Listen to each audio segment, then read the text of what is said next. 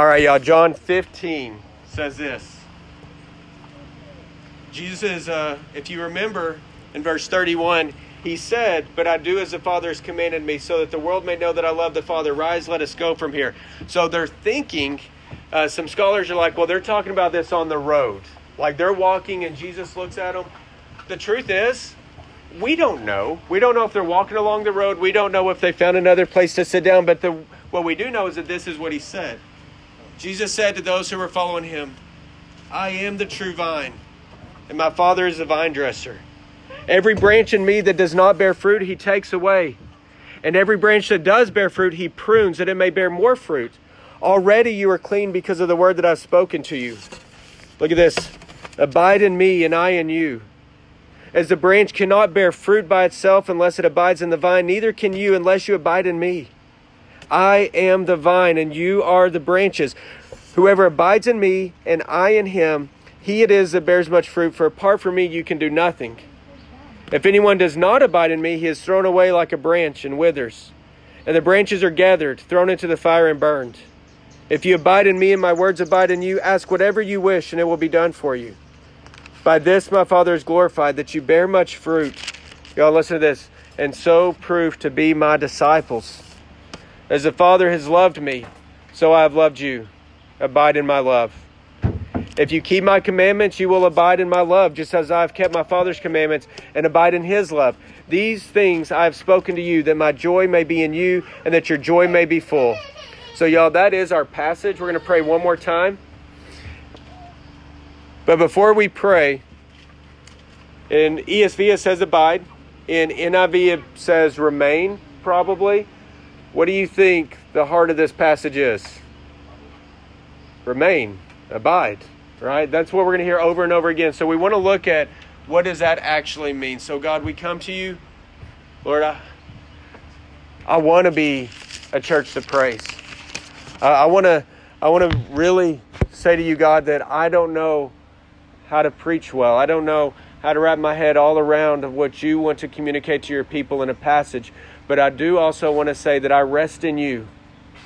So God, as I rest right now and as we rest with your word open before us, Lord, would you help us to understand it?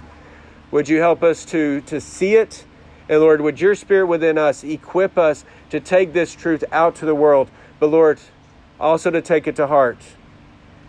So Lord, many distractions could come our way, but would you be so good as to the table set before us, would you help us to feast on your word? Lord God, we love you. Amen. All right, y'all. If you look at chapter 15, because you know what we're going to do after this 1 through 11? We're going to be doing 12 on. We do it verse by verse, and we just move through the Bible because we believe that every word that God has moved men to write is perfect and profitable and good for teaching. So here's kind of a breakdown of chapter 15. The first 11 verses are about our relationship with Christ. And then the next about 5 verses, 12 to 17, that's about the disciples' relationship with one another. And then verses 18 through 27 are the disciples' relationship with the world.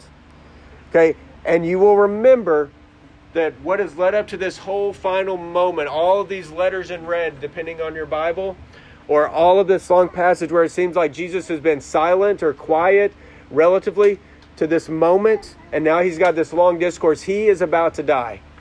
He announced, "I'm going to leave this world," and his disciples said, "Where are you going?" And we walked through through chapter 14, and we saw how he tried to comfort them in those moments. "I'm going to prepare a place for you, and everything I told you is true, and I will bring you to myself, and you will have great comfort because I'm going to send you the Holy Spirit." And now he's walking with them, and he's saying 3 relationships you need to know: your relationship to me, your relationship to one another, and your relationship to the world.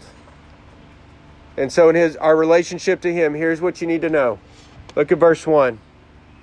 He spoke to his disciples. We need to understand what it meant to them so we understand what it means to us.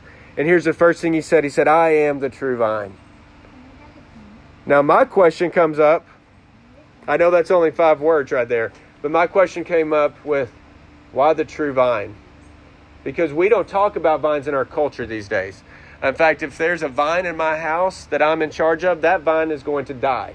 because anything that I try to put my hand to that's green is going to die. And I don't usually remember to water them. I don't remember to nurture them. In fact, whenever Chas does bring home a plant, I feel sorry for the plant.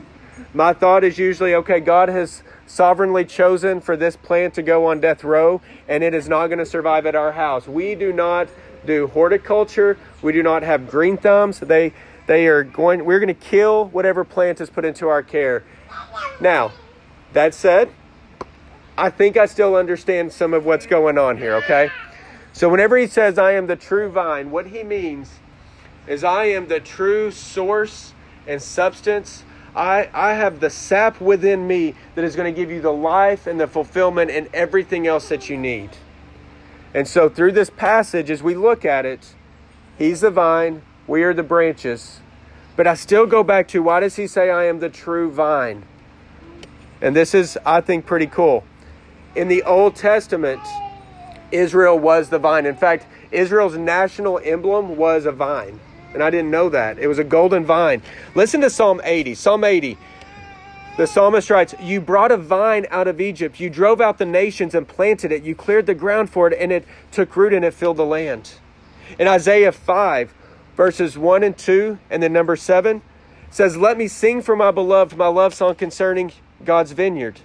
My beloved had a vineyard on a very fertile hill. He dug it and cleared out the stones. He planted it with choice vines. He built a watchtower in the midst of it, and he hewed out a wine vat in it. He looked for it to yield grapes, and it yielded wild grapes. For the vineyard of the Lord of hosts is the house of Israel, and the men of Judah are his pleasant planting. And so what does all of that mean?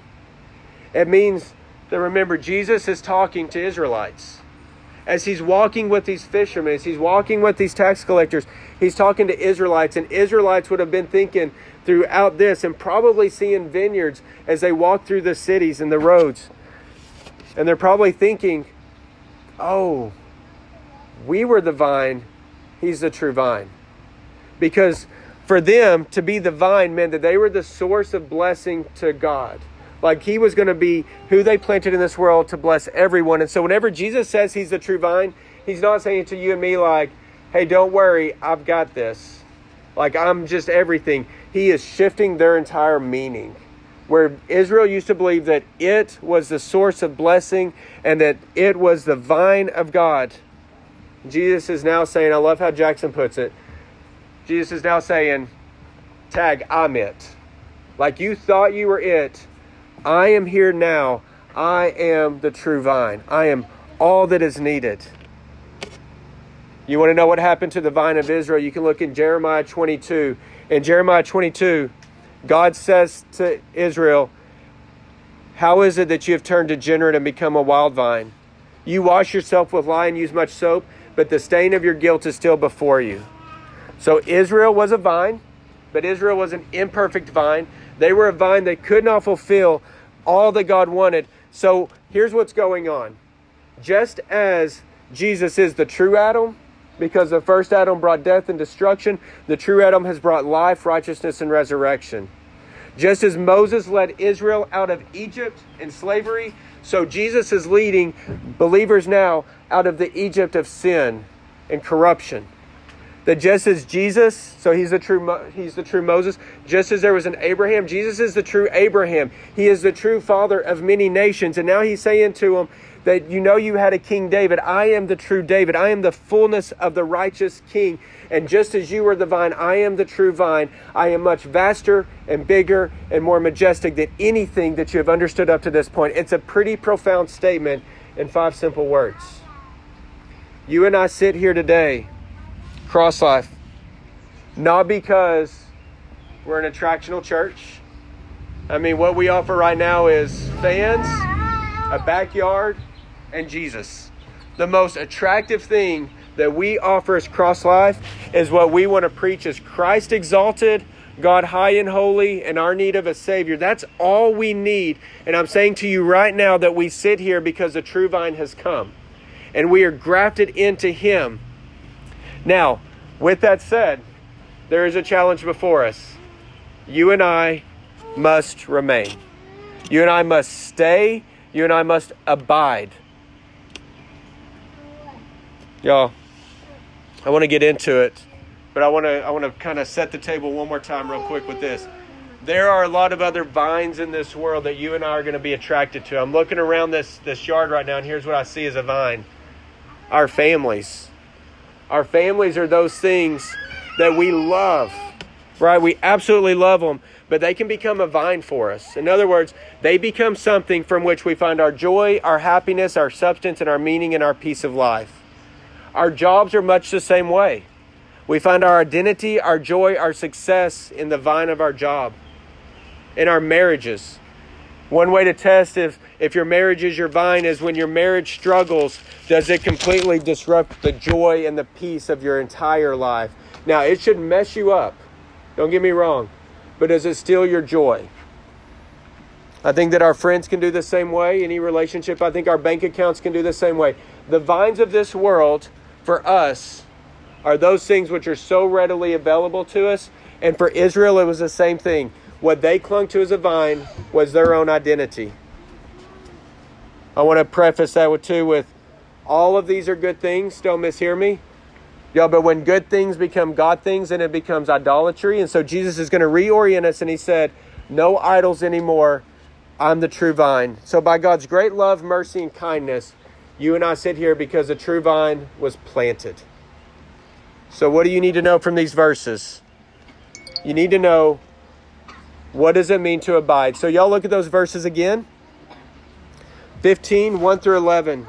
You start scanning and you're going to see those words, abide or remain.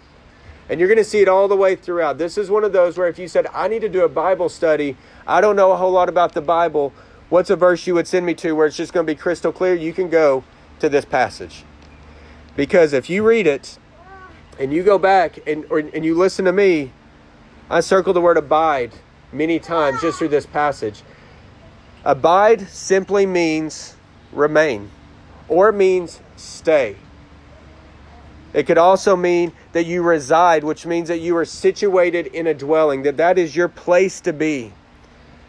But more than that, here's what I want you to know. Abide is an action verb. This is not passive. This is something that you actually have to do. This is not one of those believers where we get to say, I've been saved, so I'm good, so I'm just going to float through life. By grace, I've been saved. This is where we say, by grace, I've been saved. I must abide now. So this is something that we actually, actively have to do. But it's also, this passage is all a powerful call to obedience. If you and I do not obey, if we do not abide, then we will not stay close to God. It's just the truth of Scripture. Listen to these 3 verses. Abide in me, and I in you. There's a condition there. If you abide in me, Jesus says, then I will abide in you. Listen to this one. Whoever abides in me, and I in him, he it is that bears much fruit. Oh, Christians want to bear much fruit, but are we willing to actually abide in him? And listen to this verse. If you abide in me, and my words abide in you, ask whatever you wish. How many Christians, they want to ask whatever they wish of God and it be true, but they don't abide in him and his word does not abide in them either. So there is a challenge in this verse or in this passage. But to fulfill the call of Christ in our lives, we must realize that it is only accomplished by learning how to abide. And so you might be thinking, okay, as we go into abide, what do we actually mean? I've got 3 very simple things.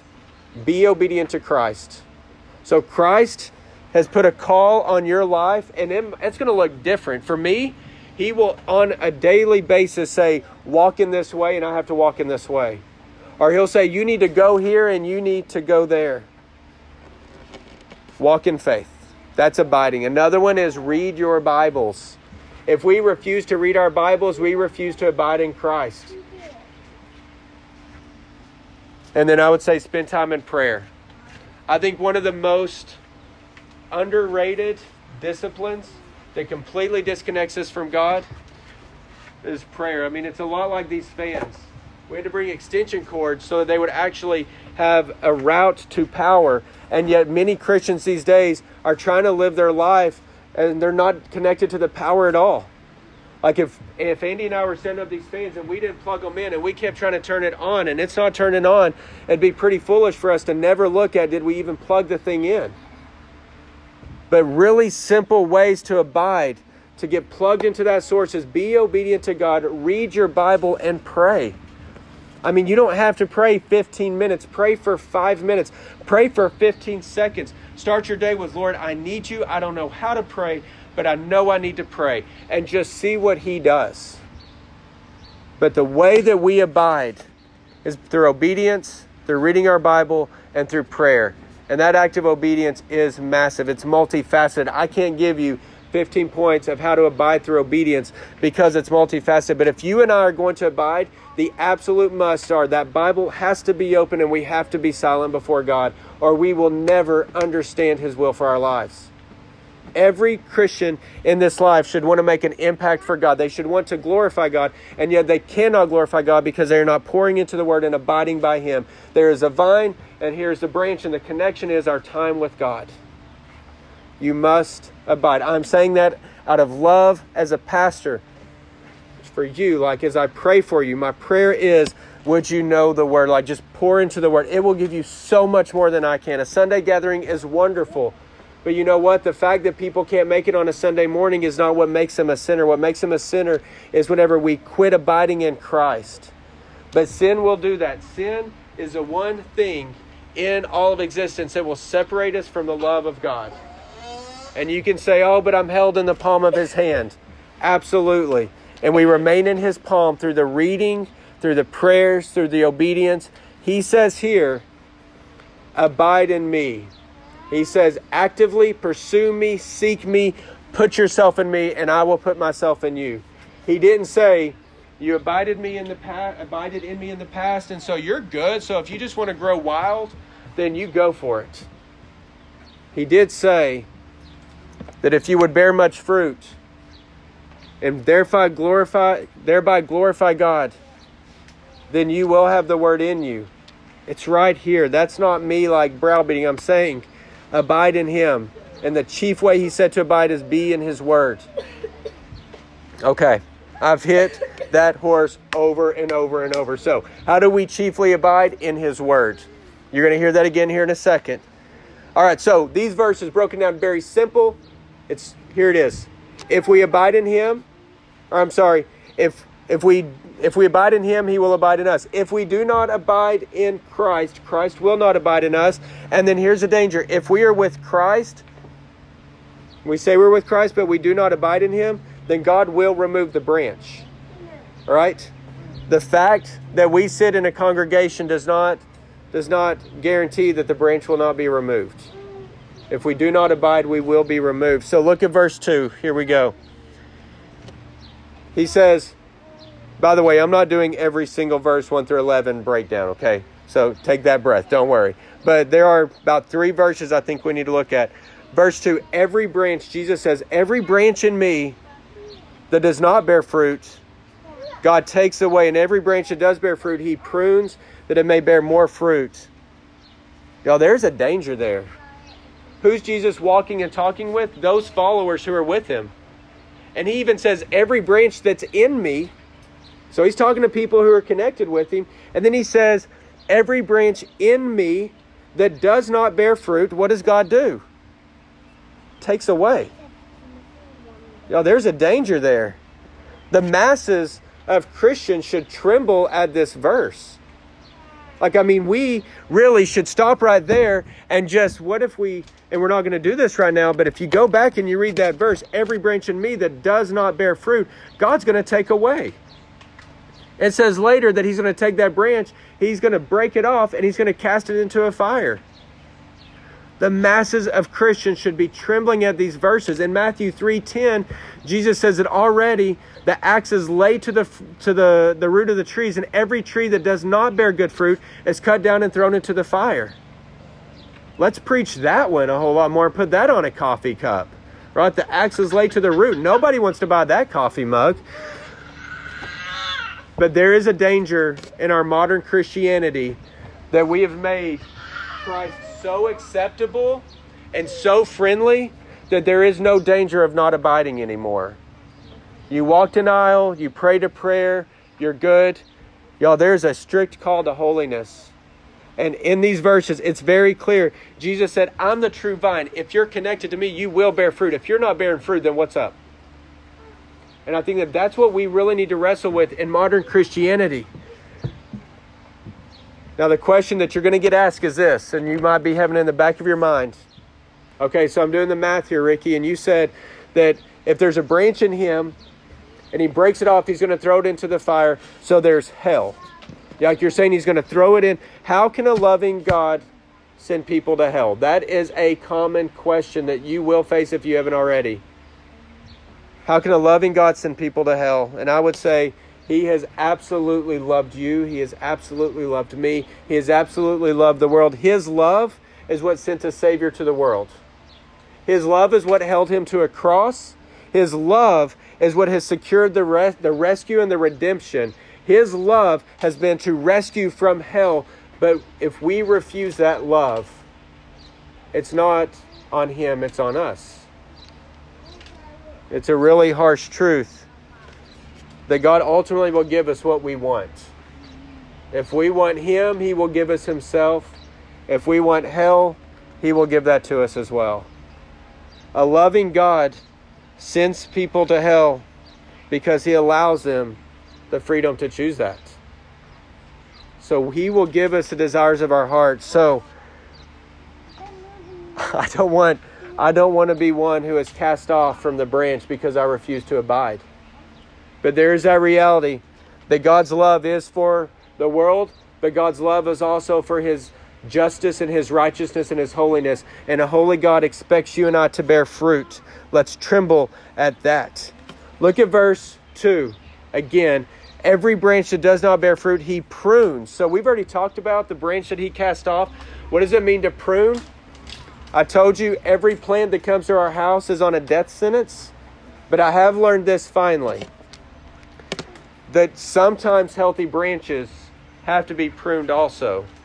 Sometimes that branch that looks like the plant is growing in this direction, it's still going wayward. It's still taking away from the shape of the bush, and it's absorbing all the nutrients, and it's still in the source from the roots that should be going to the plant itself. I understand the point of pruning.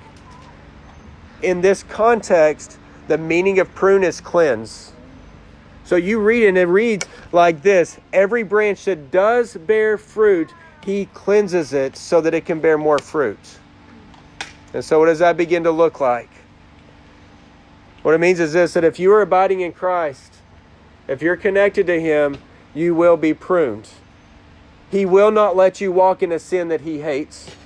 He will not give you peace for something that is opposite of him. And so he will discipline you for the sins that you walk in. But that is love. Because isn't it in Hebrews where he says that those whom he loves, he disciplines? It's to remove the sin from our life. So you might be abiding in Christ, but there's a sin that you're walking in, and God is going to prune that from you. Why? So that you are healthier.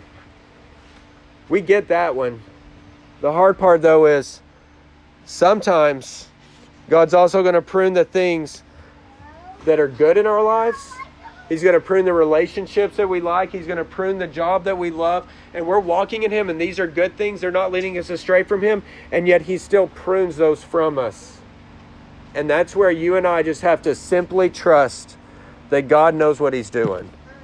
Because there is this possibility that what is good in your life, we don't realize it, but it's actually become more of an idol. It's become a false vine for us, and we're getting our sustenance and our joy and our peace all from it. And it looks good and it looks healthy, but we don't realize that it's actually pulling the life and our love and affection away from God.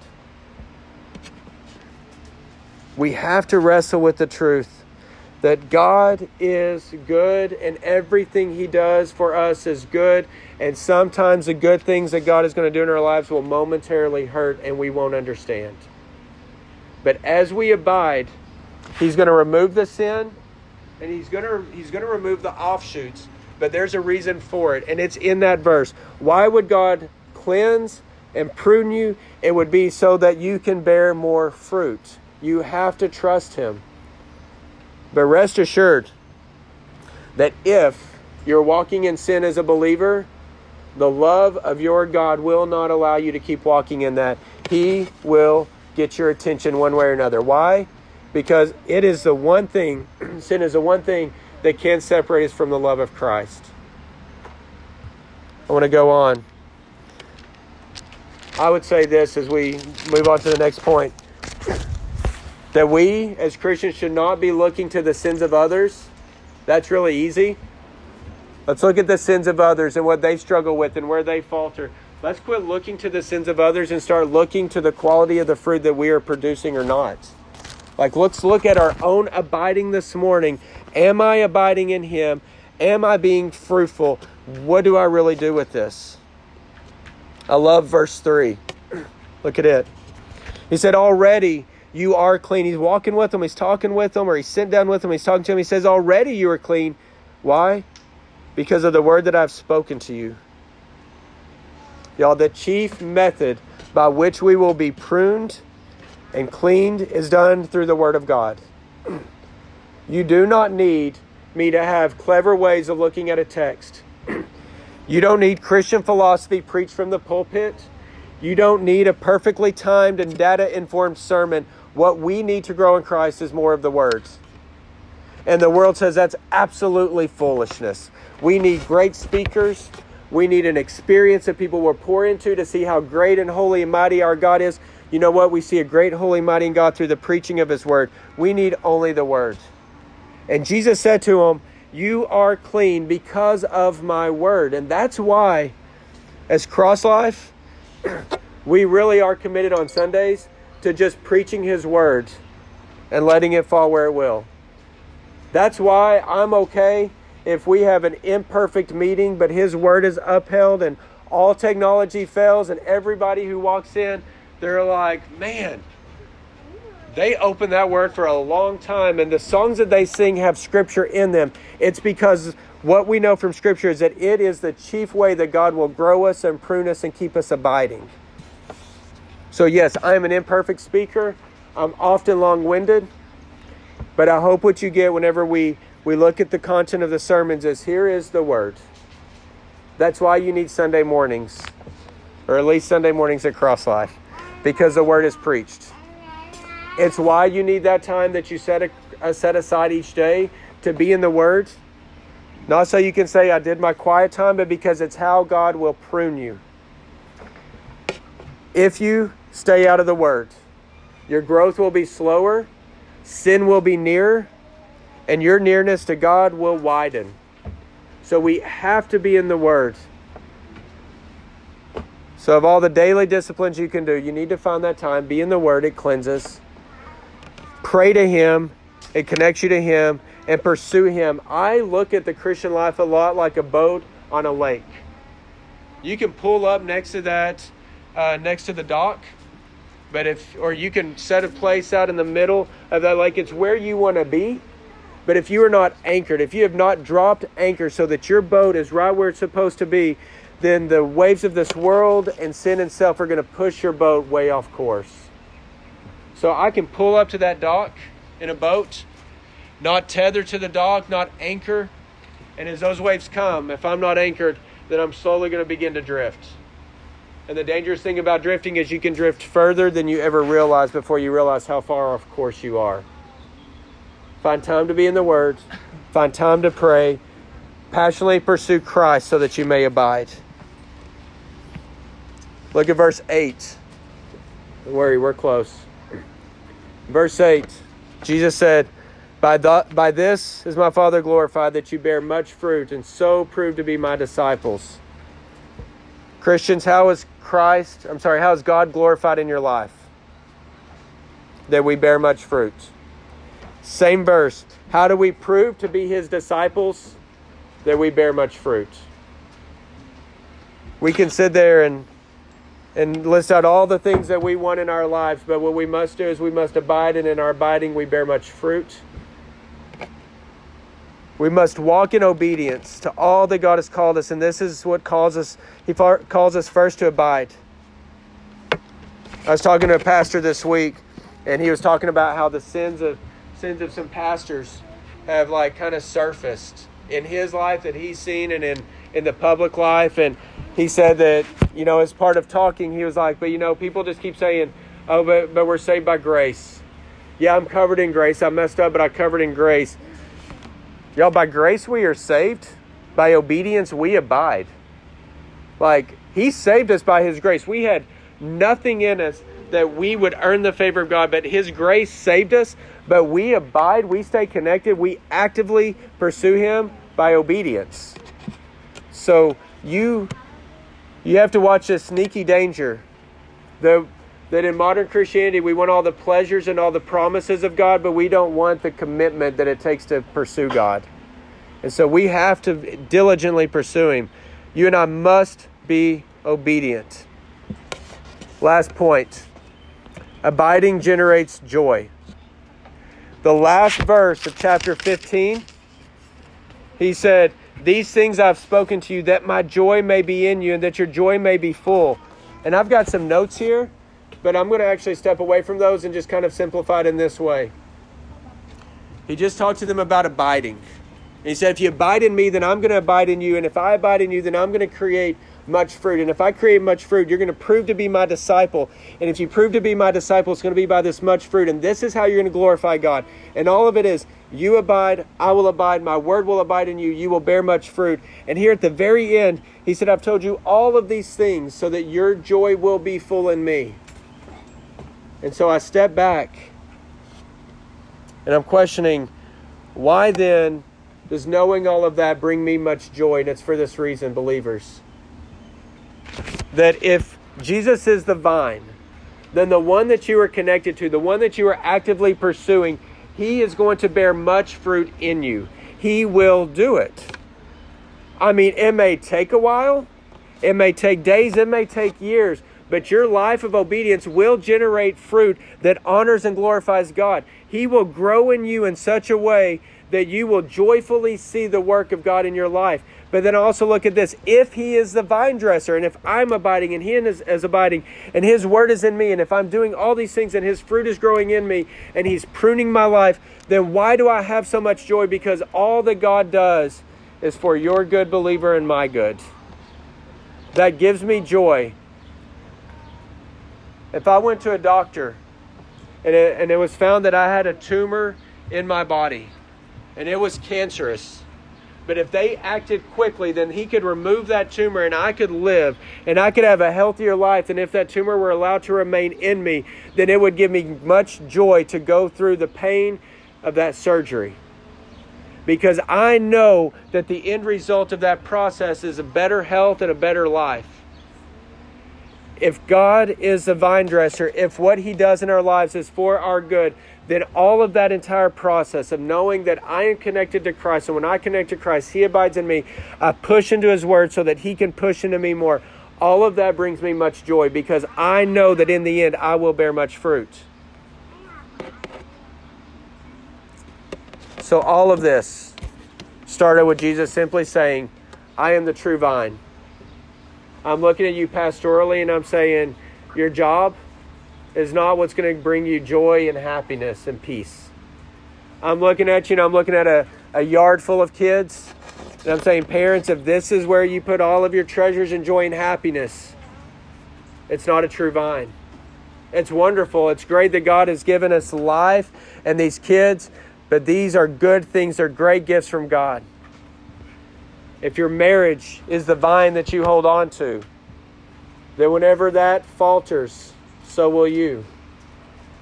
He has to be the one thing that is a stronghold. It was planted at the cross, and from that one vine, it has exploded through all the ages, so the believers from every nation, every race, and every tongue can be connected to Him. So simple advice for your abiding today.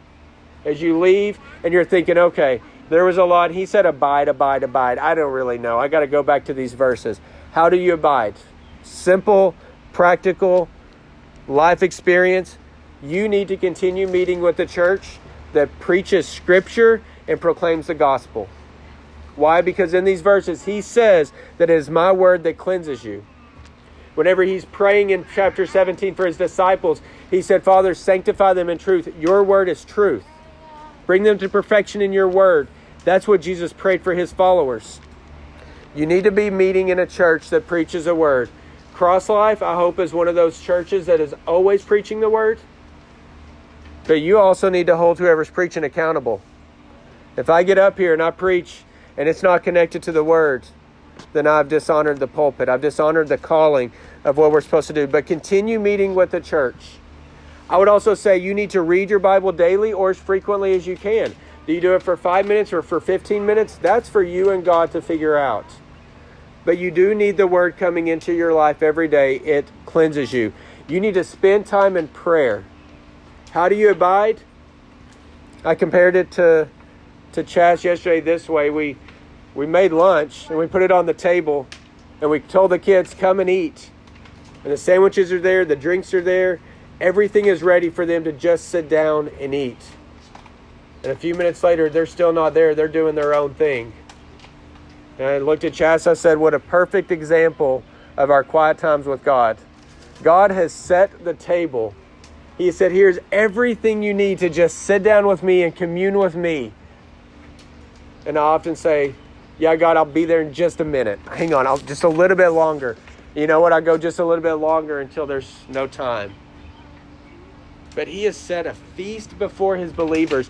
And he said, sit down with me and feast right here. And you know what we do sometimes in our selfishness? One more minute, God. Hang on, one more minute. I'm coming, I promise. And what we do is we one more minute in this life and we squeeze out that time with God that really is what we need. I'm telling you from experience. I'm not talking about you. I'm telling you from me. That's how I've lived.